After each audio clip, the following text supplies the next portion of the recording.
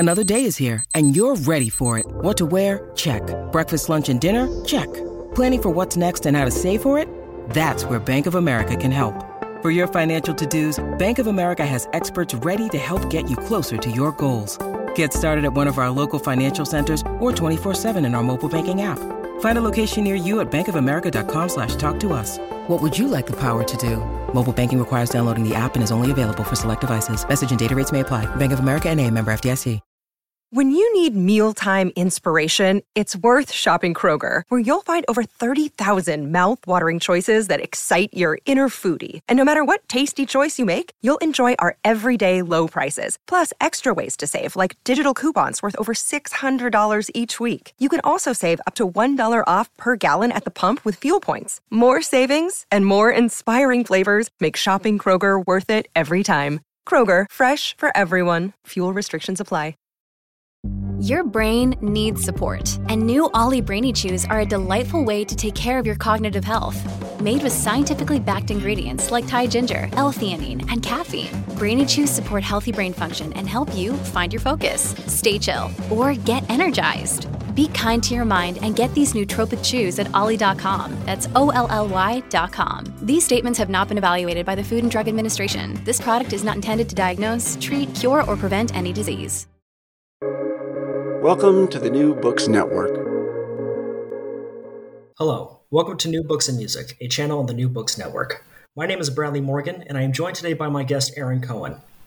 Aaron covers the arts for numerous publications and teaches English, journalism, and humanities at City Colleges of Chicago, and is also the author of Aretha Franklin's Amazing Grace, an installment of Bloomsbury Publishing's 33 1/3 music book series. Aaron's latest book is Move On Up, Chicago Soul Music and Black Cultural Power, and is published by the University of Chicago Press. Aaron, thank you for joining me today. Well, thank you very much for having me. For listeners who may have yet to read your book, share with us what it's about. Well, what I do in this book is I look at the social, cultural, and musical changes that shaped rhythm and blues or soul music in Chicago, specifically from a period from about 1957 to about 1983. And then I also look at how the musicians themselves in the city became agents, not just of musical change, but also of social and political changes as well. And I spoke to more than 100 musicians, activists, entrepreneurs, producers, and discuss how all of this happened and what also made it so influential worldwide and what made the music in Chicago stand out as music, along with being part of this larger movement. So why specifically Chicago? I grew up in Evanston, not far from Chicago. I spent pretty much my entire life here in Chicago, and I've always loved the music from Chicago. One of the things that I've also loved is reading about rhythm and blues music, soul music. Growing up, I read books like Peter Guralnick's Sweet Soul Music, which looked at the way soul music, primarily in the South, intersected with larger political and social themes.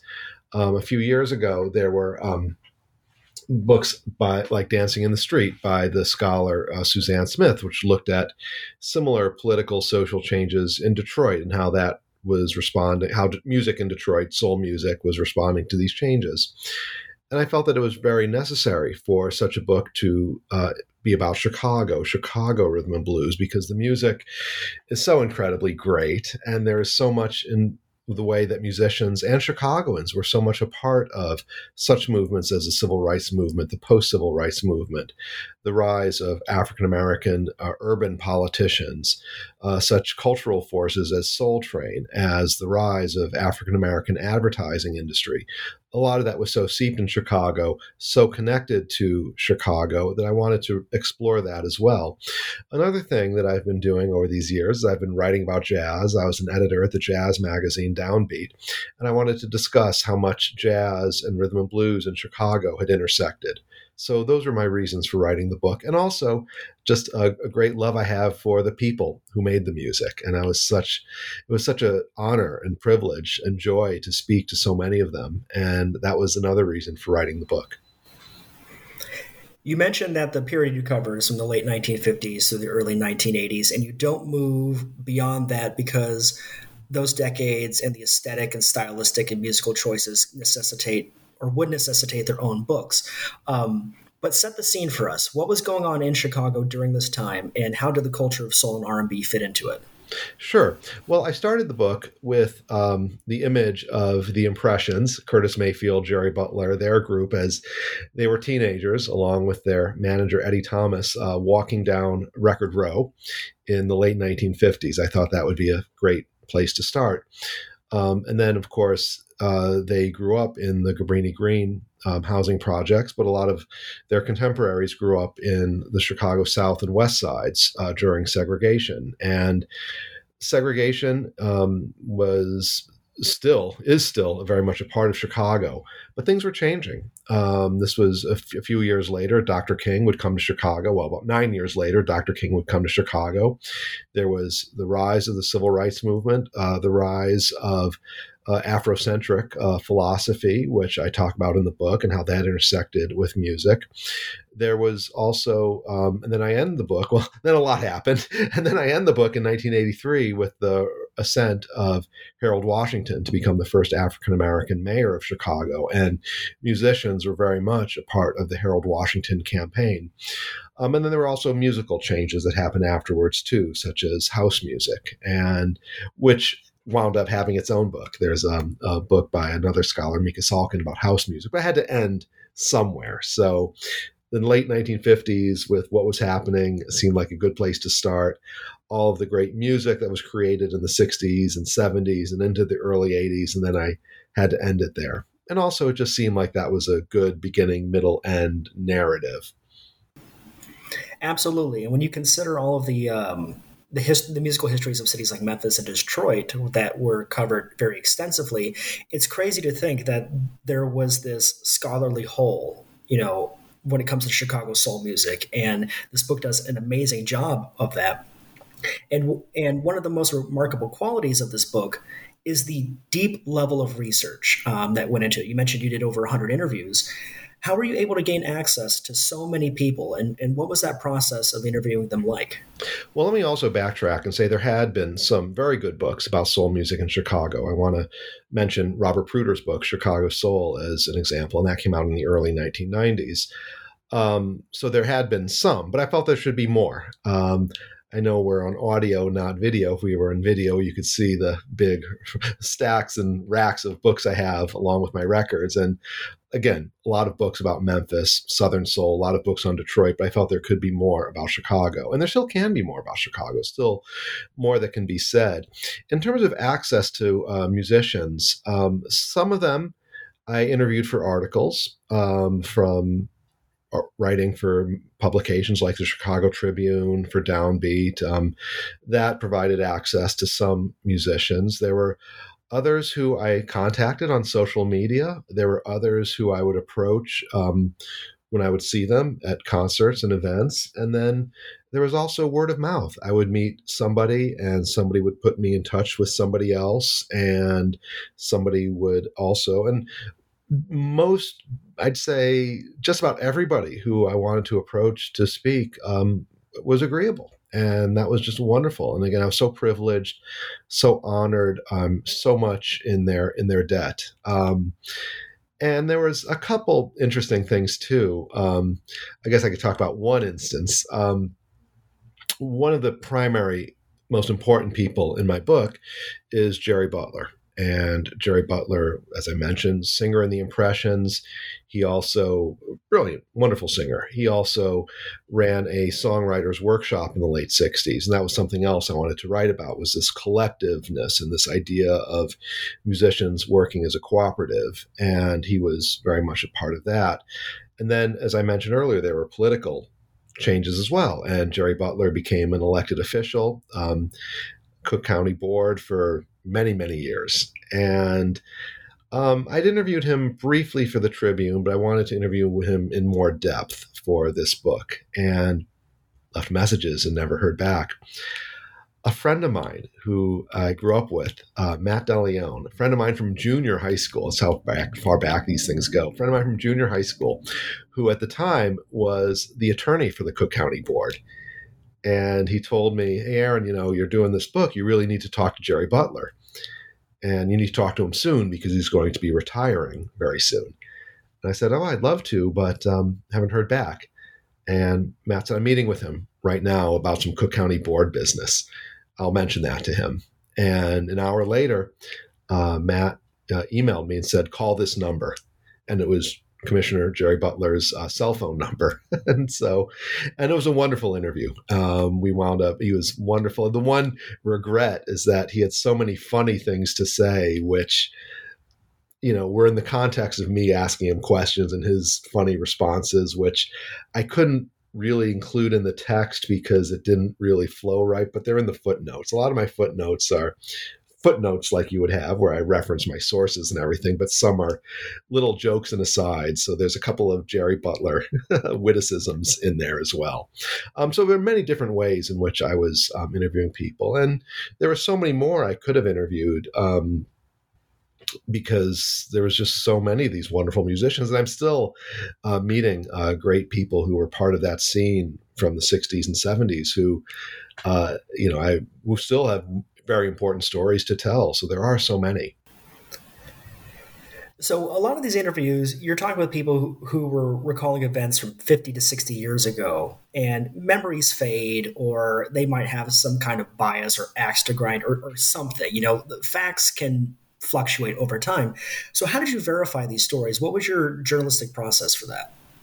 Well, some of what they said could be documented. Some of it, for instance, instances in what recording sessions people appeared on. And yes, like you say, there are some instances of people with axes to grind, people with personal issues.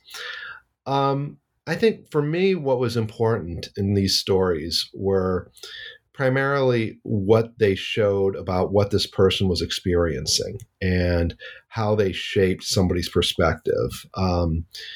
And for instance, there were some stories that were told to me by the late Syl Johnson, and I can't verify their veracity. And I explained in the text that I hope the story is true because it's such a wonderful story, and you'll have to read the book to see what I'm talking about. But I said right away, I can't vouch for the accuracy, the veracity of this story, but it indicates what his mindset was. It indicates how he felt about this particular time, place, and situation, and whether or not his actions were as they say. They do. They reverberate through the recording that he made at this time. And this was the Is It Because I'm Black album, which was his statement about civil rights after Dr. King's assassination. And so what it shows about Syl Johnson tells me more than things that were truthful. Now, there were a lot of people with axes to grind. There were people who have grudges, things like that. I didn't want to put in anything that was hurtful. That was also just not part of the narrative. I mean, why? There's really no purpose. But it was also the funny thing too is there's a kind of an opposite, thing about that is that there were certain people who were in the book who people just had the most wonderful, nice things to say about. For instance, the late Donny Hathaway, as a singer, songwriter, producer, arranger. Everybody just said the most beautiful, wonderful, glowing things about him. And so again, they're probably true. And I certainly hope they're true. I have no reason to feel otherwise. And they're just, again, indicative of how people feel about Donny Hathaway. Clarence Ludd, the club owner who ran, late Clarence Ludd, who ran the High Chaparral Club in the 1970s. Everybody had great things to say about him. And this is a club owner. Musicians in general do not have nice things to say about club owners for all the reasons they don't, for all the reasons that we understand. But he was one who everybody had the most glowing things to say about him. And when I would look up articles about him in publications like The Defender or back issues of Ebony and Jet, they would report on some of the things that he did that were very altruistic. So again, it did corroborate what people were saying. There's some interesting things too, in that sometimes people would tell me things that certainly were contrasted with the historical record. And I would put those in there because that was their perspective. For instance, in writing about high schools, like West Side high schools. And there were scholarly articles by scholars talking about the deprivation in these schools. But then when I would talk to people who attended these schools, like the songwriter Reynard Miner, who wrote the hit Rescue Me, and he just had glowing things to say about the school. Now, who's right, him or the historian? Well, I feel these perspectives should be put out there. And, and of course, with when you're a journalist, when you're a historian, you go through the evidence and then you put your own conclusion as a journalist or as a historian. But I felt that these perspectives were of equal weight, and I felt they should all be put out there. One of the things that really strikes me with this book is again, all the stories from all the interviews. That's really impressive in its own right, but it's also the focus on Black cultural and social power. And there's a lot of joy that emanates from these stories and emanates from those experiences. And that's something you don't really, see as much with, in terms of the Black experience. It's either through overcoming adversity or struggling, but there's a lot of joy here. And when we talked about a lot of the earlier publications that focus on Chicago music, and you felt like there should be more, what was that element? What element was missing? One of the things, there were a few things, and one of them was that for instance, Afro Arts Theater, which was the theater run by Phil Cohen, who brought in Afrocentric thought, Afrocentric beliefs. He'd been written about in books about jazz, but I felt that his role in soul music needed to be explored deeper because he had a big influence on people like Chaka Khan and people like Maurice White, who founded Earth, Wind, and Fire. And so I really felt that needed to be put in an R&B context. It had been written about in the jazz context, like in George Lewis's book on the AACM, Power Stronger Than Itself. But I felt that, again, going about how the jazz and R&B needed to be more intertwined. But also, too, I think that the role of musicians in elected politics and the different routes that musicians took to empower themselves. I mentioned Jerry Butler. He was one who went through the elected role of an elected official. Phil Cohen, who I just mentioned, was an influence on people like Chaka Khan and Maurice White, who wanted to empower themselves through Afrocentric thought, spirituality, philosophy. There were musicians like Chaka Khan and Tyrone Davis who spoke about their admiration for Fred Hampton and the Black Panthers. So there was that more militant pathway as well. There were musicians like, of course, Curtis Mayfield, who sought empowerment through entrepreneurialism, running Curtom Records, running his business along with his partner, Eddie Thomas. There were ones like Carl Davis, who went up through the ranks of the corporate model of Brunswick Records, his own company, Dakar Records. So he had the corporate means of empowerment, and he, alongside the rise of Operation Push and the Push Expo, was part of this corporate model of empowerment. But then, on another whole entire level, is the empowerment of people to say this music is ours, meaning that we can do what we want with our music. There were people like the composer and arranger Charles Stepney, who felt that these avant-garde classical ideas belong as part of soul music. Teachers and people like James Mack, who was a teacher and arranger and composer, who felt that for African-American youths, the so-called European classical tradition is theirs as well, and their music should reflect that. There were also people like the singers, like Jackie Ross and Mitty Collier, who, refused to be pushed around by label people in Chicago. So many different paths. And then, too, the diversity in Chicago music echoed the diversity in approaches to empowerment. As you write in the book, you were seeking to detail, and this is your quote, how mass movements and localized efforts for dynamic change helped create R&B in Chicago, and that musicians acted as change agents. Chicago was one of many cities going through a tumultuous time in the 60s and during the civil rights movement, such as other cities as Detroit and Memphis. And these were areas where music blended with social and political consciousness. Were there differences in how Chicago musicians acted as change agents compared with musicians in other cities? That's a very interesting question. You know, in early drafts of my book, I did discuss that. I discussed how Chicagoans reacted differently to, for instance, the assassination of Dr. King than musicians in Memphis did, and different than musicians in Detroit did. But I cut all that out for the simple reason that much of my information about how Chicago musicians responded was by talking to these musicians, talking to people who were there, whether it was Jerry Butler or Will Jerry Butler or Larry Wade, who was a partner of Terry Collier, or Willie Henderson. And they were all there. They all experienced the riots. They experienced the aftermath. They experienced the attempts to rebuild. Whereas in Memphis and Detroit, all of the information I was getting was through secondary sources, magazines, books, newspapers.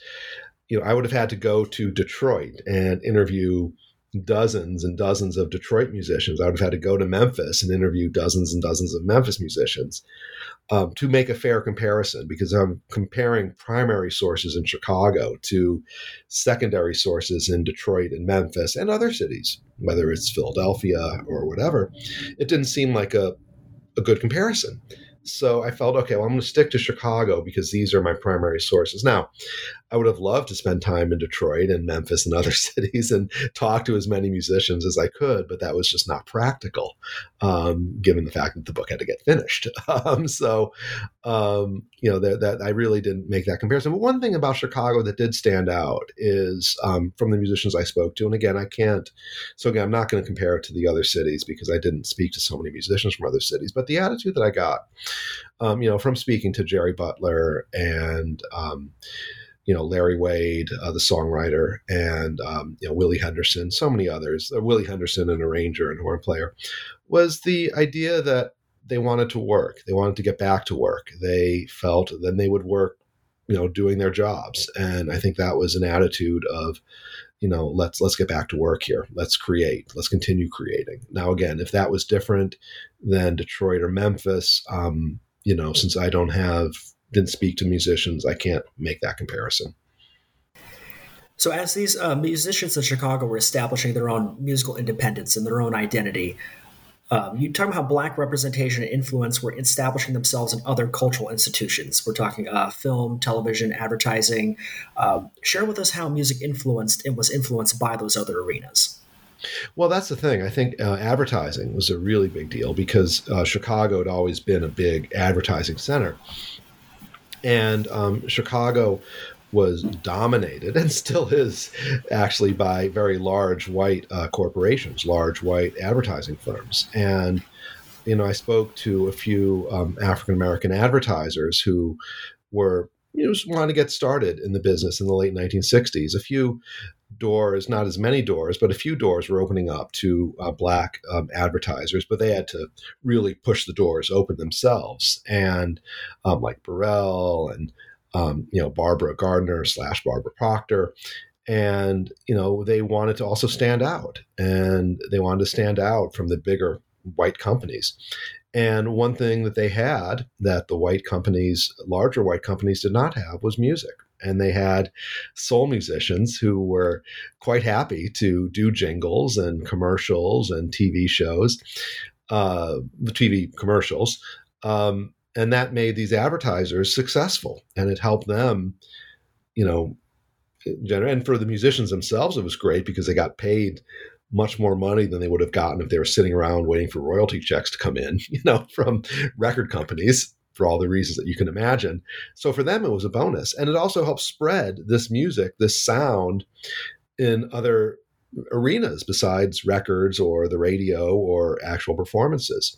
Of course, there was the Soul Train TV show, which started here in Chicago. And, the Soul Train has been written about in other places as well. But, I really felt that it was so crucial that it really needed to be part of this whole story. And Soul Train also had a political agenda at first, and it was very much initially, tied in with activism, political activists and stuff. Now, unfortunately, those early Chicago episodes are nowhere, to be found, but that I've found. Hopefully, they'll turn up someday. And but yeah, that was another way, was through the Soul Train TV show.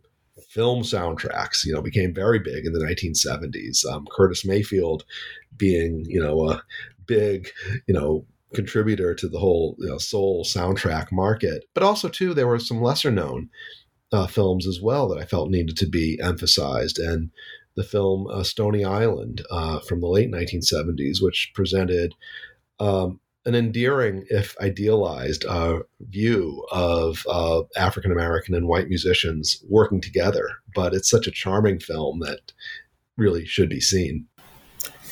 So you mentioned film, you mentioned television and advertising. What's the role of radio during this time? I'm thinking, such WVON as the obvious one. So talk about the role radio played during this time.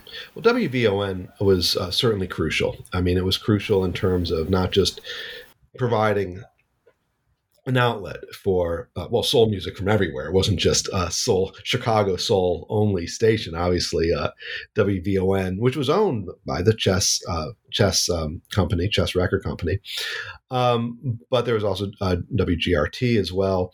That was important for a few reasons, and not just for playing music, not just for providing a way to get this music out into the world, but also helping establish a sense of cultural identity among African American youth in Chicago in the 1960s and into the 1970s, and the idea of gathering and how they could make statements through even their clothing and forming a sense of identity. I think in mainstream media in Chicago, and by this I mean the big AM station WLS, and local TV shows, and in the larger newspapers like the Chicago Tribune, that to the larger community of media in Chicago, the African American youth were invisible, and WVON gave this community visibility. And it could have not just been just from playing records, but also through, through having record hops, dance hops. And I talked to young people some of whom became musicians, who were very much part of that scene, and what that scene was all about in terms of establishing identity, establishing a group identity, as well as individual identities.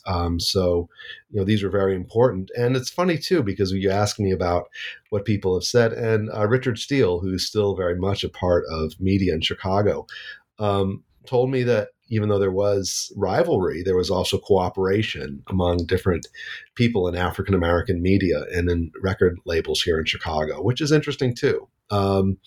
So there were definitely many different ways in which media was important. Then there was also the continuation, the endurance of the Chicago Defender and Ebony magazine, Jet magazine. So there was print media too, also continued to play a very big part in all of this. And one of the things too, I think I should mention this as like advice to future researchers, is that for anybody who has a Chicago Public Library card, the entire archives of the Chicago Defender, which is an incredible institution going back more than 100 years, is available online, easily searchable. So, so much of this access is free to researchers that definitely does need to be taken advantage of.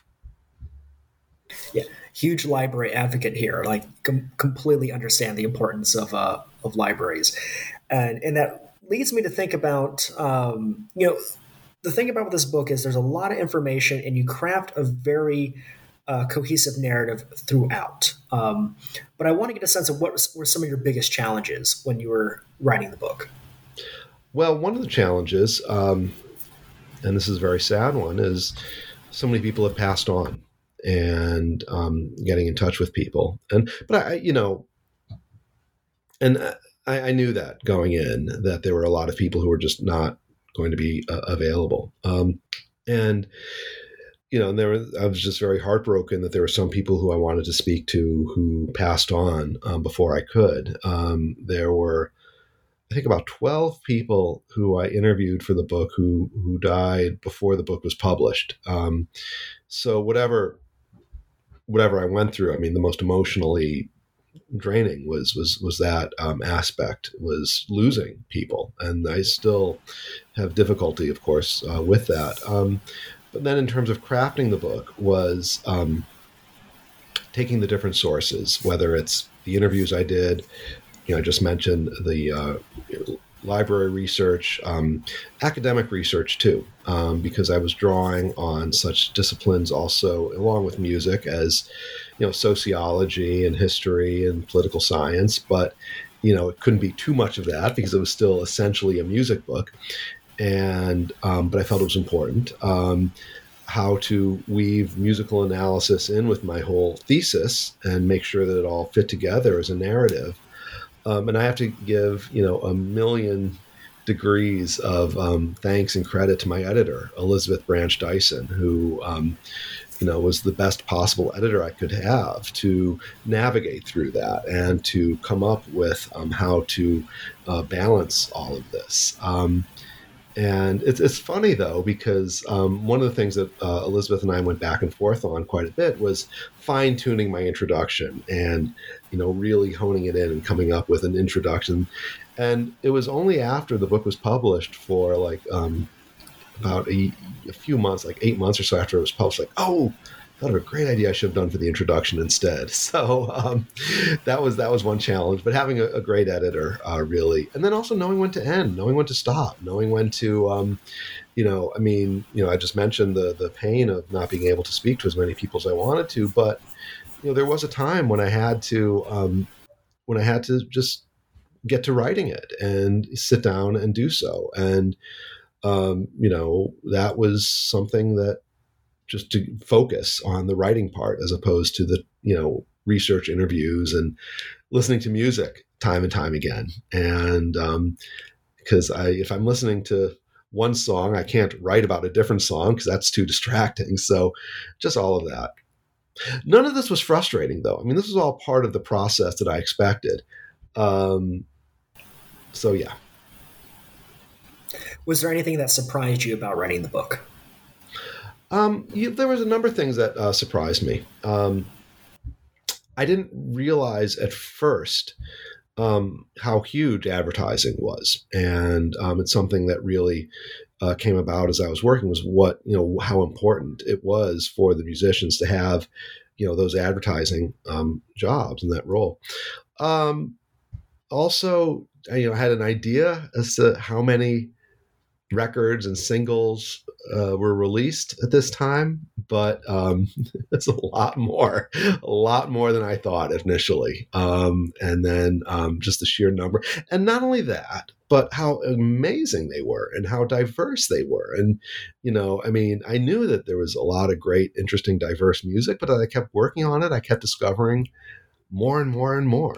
Yeah, that was interesting. And also too, I mentioned earlier that when I talked to the songwriter, Reynard Miner, and his views of growing up on the West Side and going to high school were different than historians had said. And for many people, their own experiences were different and unique. And so, people would tell me about their unique experiences, and they were different than somebody else's, and they were different than a lot of historians and commentators had stated. So everybody I spoke to and telling me their life story yielded surprise. Hey, it's Kaylee Cuoco for Priceline. Ready to go to your happy place for a happy price? Well, why didn't you say so? Just download the Priceline app right now and save up to 60% on hotels. So whether it's Cousin Kevin's Kazoo Concert in Kansas City, go Kevin, or Becky's Bachelorette Bash in Bermuda, you never have to miss a trip ever again. So download the Priceline app today. Your savings are waiting. Go to your happy place for a happy price. Go to your happy price, Priceline. And that's always an important thing, too, when you're covering a narrative that is focused on a marginalized group of people and whose history can be essentially erased. And that's there's a lot of weight and responsibility for that. And the fact that you talked to over 100 people about this and really did your due diligence and went through this process is amazing to me. And it makes me think about the world we're in now and that level of responsibility. Since your book was published in 2019, a lot has happened in the world that has shaped public consciousness and dialogues on how we approach our collective understanding on race and representation and appropriation. And I wanted to get a sense of that as a white man who authored this book with Black social issues at the heart of its narrative. How have you navigated this cultural landscape as an expert and historian of soul and R&B and the challenges that come with that? One of the main challenges is to be a listener and to listen to the people who are telling me their stories. And, I think another challenge, along with, being a different race than most, but not all of the people I interviewed, is also I'm just from a different generation. I'm from a different time period. And that all shaped a different perspective. I can only be who I am, and I have to be honest about, who I am. I'm not going to pretend to know what they know. I'm not going to pretend, because that's what their voices are there for, is to let me know and let the readers know what they know. I don't feel that there's any other way to do it but than to let people speak. Now, we talk about the world we live in now, and I think the same is true today, and that is it's important for anybody who wants to write about people's stories is to put the focus on listening, put the focus on listening to people talk about their lives, talk about what's important to them and what always was important to them. And I think that's really what it comes down to. And again, it could be about African American issues. It could be about the situation in the Ukraine. I feel that it's important to speak to people and let them give their perspectives as to what's going on. And so I think that's really all I can say about that, is just let them tell their stories and provide. And also too, but of course, as we mentioned at the top of this, is to look for corroboration when it's there as well. I mean, as much as in awe as I was and am of all the people I spoke to, yes, there was still a process of fact checking and looking at things and corroborating and make sure that there's no personal axes to grind. But another thing too is to also just come into it knowing that there's going to be a diversity of opinions, that people will not agree with each other. People will not agree with the historical narrative. Sometimes they will, sometimes they won't. But not to discount any of it. I think that's the most important thing, is just not to discount. It's like some of the people, when I would show them parts of the book, they would, say, well, this person seems to be a bit different, let's just say. And I'm like, yeah, but that voice needs to be there. And so I think that's important. That's crucial. As we discussed earlier, your narrative in the book covers from the late 50s to the early 80s. And while you don't go as in-depth to the later decades, you do kind of touch upon those. The book ends with you briefly exploring various ways soul and R&B continues to influence new generations of music makers and listeners. And you cite examples such as hip-hop sampling, Afrofuturist aesthetic and philosophy, and even the social responsibility of reissue labels to properly tell narratives.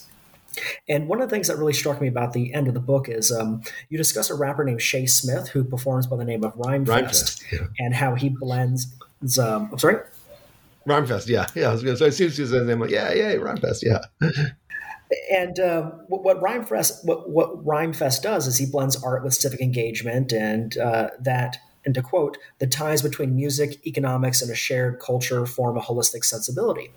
And I want to get your thoughts on the evolution of Black cultural and social power through music over the last several decades, and what the parallels and differences regarding the intersection of politics in music and business have with that period you cover and Move On Up. Well, I think that there's a lot of different ways. I want to go back, you mentioned popular music, hip hop and stuff. And I want to talk about jazz as well. Here in Chicago, there's people like Mike Reed, a wonderful jazz drummer, wonderful jazz musician, who is also an entrepreneur and runs Constellation, Hungry Brain. He runs the Pitchfork Festival as a volunteer. He runs the programming committee of the Chicago Jazz Festival. He really takes his responsibilities as a musician, as an entrepreneur, as a citizen very, very seriously. And, it's a funny thing because the reason why he lives in Chicago is because his father from Louisiana saw the impressions and felt that, wow, if, people in Chicago, if African Americans in Chicago can look this sharp and be this sharp, I want to move to Chicago. So, he moved to Chicago. Now his son is a great musician, great entrepreneur, great presence here in Chicago. Rhymefest, who you just mentioned, a rapper who he ran for alderman, and he's also engaged in other philanthropic efforts.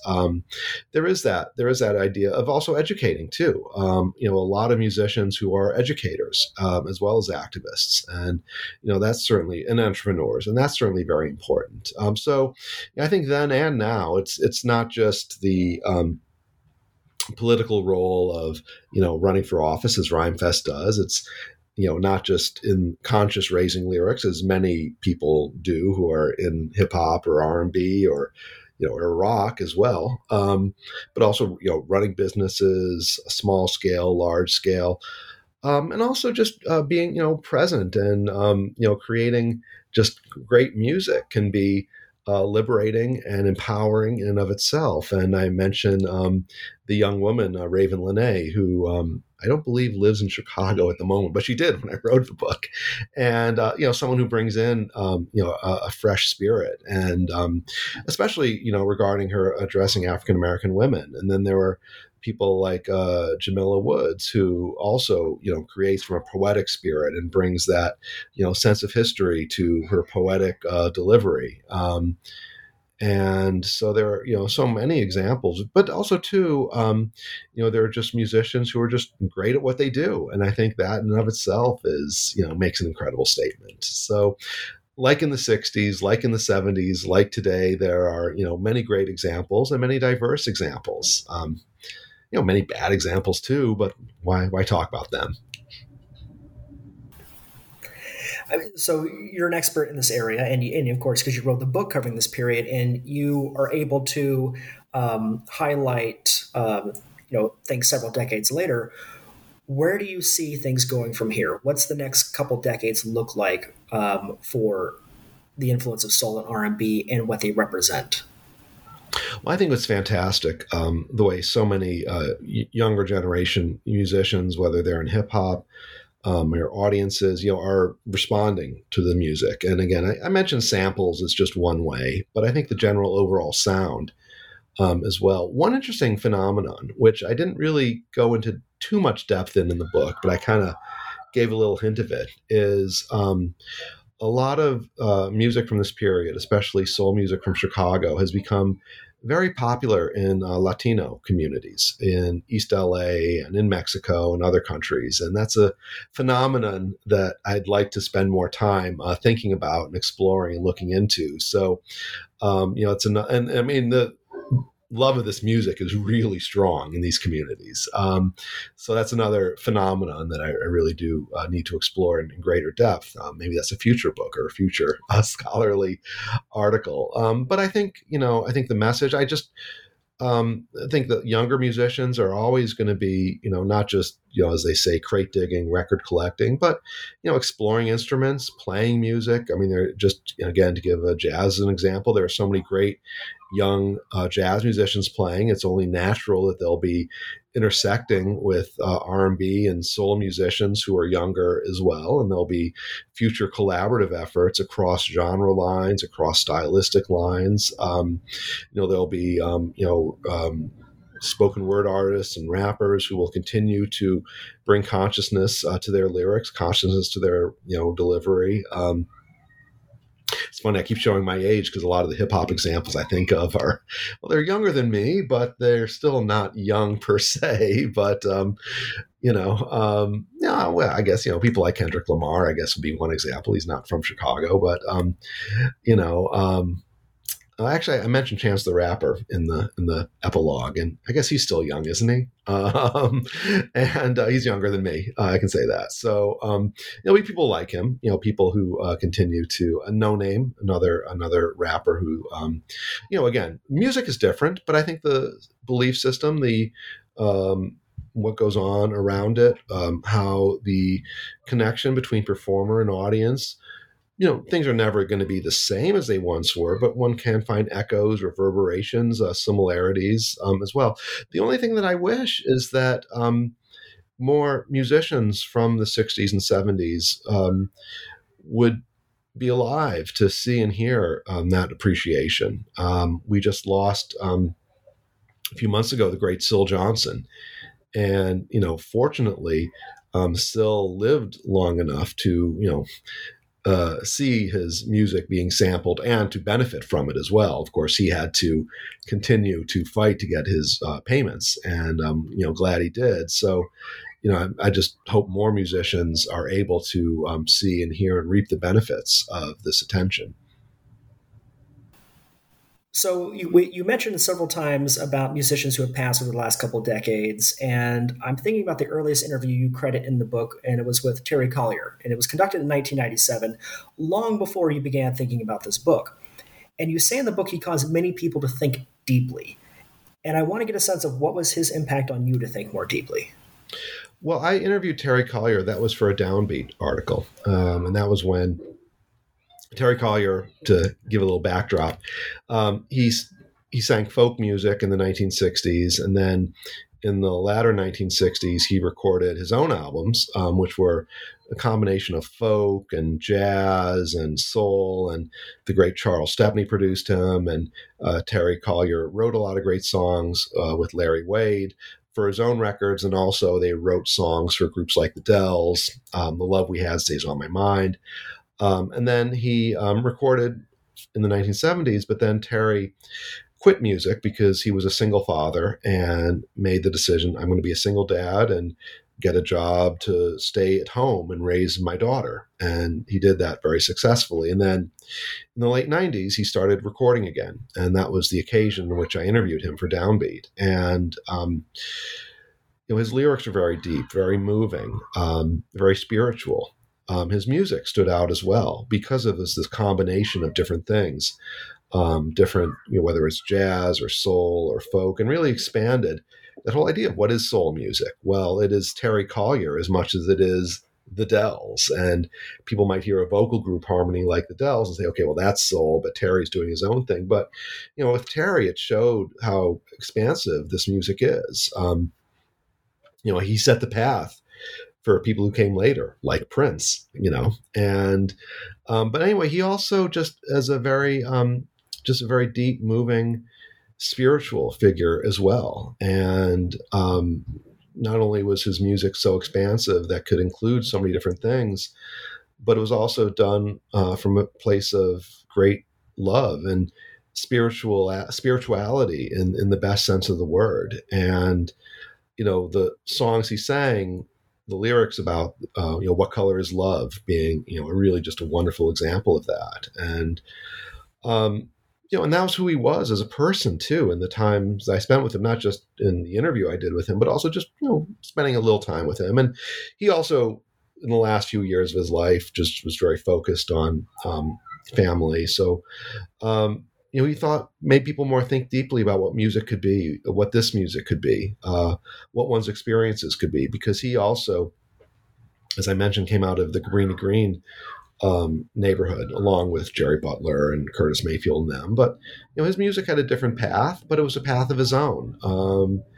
And he was a real leader as well in terms of saying that things can be different. We can take from these different traditions. And so it was just, he also showed me too that, hey, there's a whole lot of different things going on with the Chicago musical history I hadn't thought about. So at the time that I interviewed Terry Collier in 1997 was also when I was writing about the Pharaohs, who were a group that came out of the Afro Arts Theater, who their records were being reissued at that time. And long story short, the Pharaohs, some of them spun off into Earth, Wind, and Fire, but that's getting ahead of the story.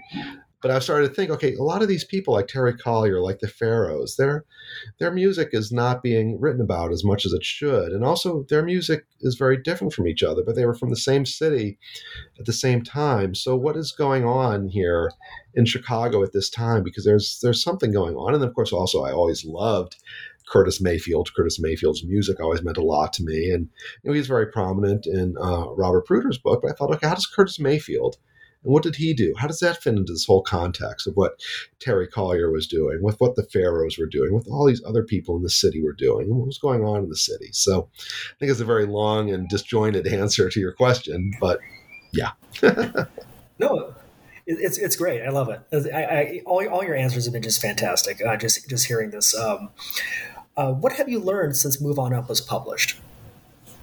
Well, one of the things that I learned, and again, I mentioned the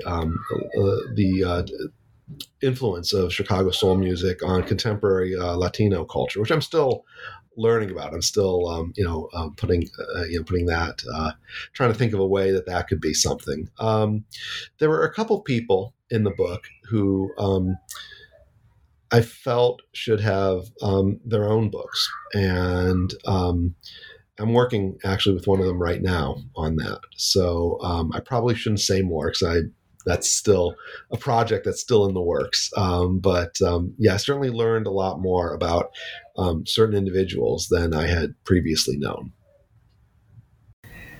So soul and R&B music is such an important passion for you, jazz as well. I mean, I follow you on social media. I see all the cool things you're doing. It's really amazing. And I want to know, what do you want people who may not be as familiar with soul and R&B to understand and take away from the experience of listening to that music? I think one of the things that's important is to realize how diverse it is. When people with jazz, people understand, okay, well, there's swing, and that's very different than bebop, which is very different than what might be considered avant-garde jazz, and that's different than, electronic jazz fusion. And, which is great. I mean, I love so many different aspects of jazz. I'm certainly not, prejudiced about any one. And I think soul music should also be treated as a diverse form of music with many different strains. And, one of the things that's fascinated so much that resonated so much with me about soul music in Chicago was that a lot of these different strains were wonderful and great here in Chicago, flourished here in Chicago. So when one listens to soul music, listen to how diverse it is. And also, too, singers obviously are important, but also listen to arrangers, producers, instrumentalists. With each great soul record, there's so many people as a part of it that, as wonderful as these singers are, and I could just list every one of my favorite soul singers, they also had wonderful drummers, wonderful bassists. Listen to the bass line as well. Listen to how all of us work together, because there is so much incredible, oftentimes very, diverse, very intricate musical interplay going on with a great soul record, just as there is with a great jazz record. And, there might not be as much improvisation, but there probably will be some. So just consider all these things going on, that it's never just a simple 2.5 minute tune. There's more to it than that.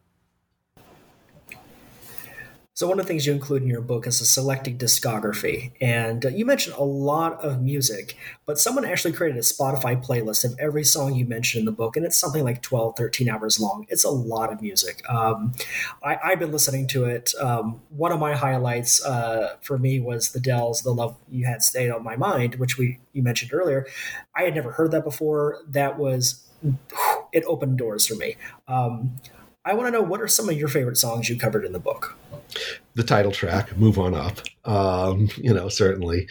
And I have to say, though, that every time I'm asked for my favorites, it changes. There's so many great ones. And, you asked me also what I learned since writing the book. And, there was a whole bunch of singles I found that I didn't include because I didn't know about them. There's thousands of them. So Move On Up, the title track. Is It Because I'm Black? The late Syl Johnson's. The Dells, Love We Had, Stays on My Mind. I mentioned Terry Collier's What Color Is Love. Jackie Ross, Selfish One, Mitty Collier as well. I Had to Talk with My Man. There's so many. Lost Generation, The Slide, Slick, The Wicked, The Shy Lights, For God's Sake, Give More Power to the People. Barbara Acklin, so many of her songs. I Did It, Barbara Acklin. I just keep going and going. So once you get me going about favorites, you know, go on forever. Duke of Earl, Gene Chandler, Duke of Earl, Major Lance, Rhythm, so many. And we'll save all those new singles you discovered for the expanded edition. Should it come down the road? I hope so. Absolutely. So. And that's one of the things that I would like more opportunities to DJ is just to play records for people. I love sharing music with people. It's just so great. It's a lot of fun. And as just a fun question to end with, who would you have liked to have interviewed for this book but couldn't, living or dead? Oh, living or dead? Well, Curtis Mayfield. I thought so. He graces the cover of your book.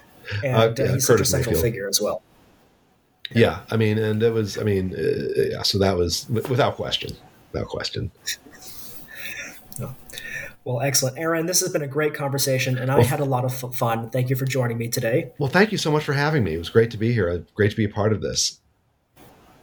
Absolutely. And this was a wonderful interview for me because I read your book during that first summer COVID in 2020. And I've been in Chicago for 11 years now. And, as every Chicagoan, you have ups and downs with the city. And reading your book made me fall in love with Chicago again. And I know that even if it wasn't during a very difficult time, I still would have had that connection with your book. That's how much I love this book. Well, thank you very much. That means a lot to me because that's what the book is all about. So thank you very much for saying that. Very kind of you. My name is Bradley Morgan, and you've been listening to New Books in Music with my guest today, Aaron Cohen. His book is Move On Up, Chicago Soul Music and Black Cultural Power, and is published by the University of Chicago Press.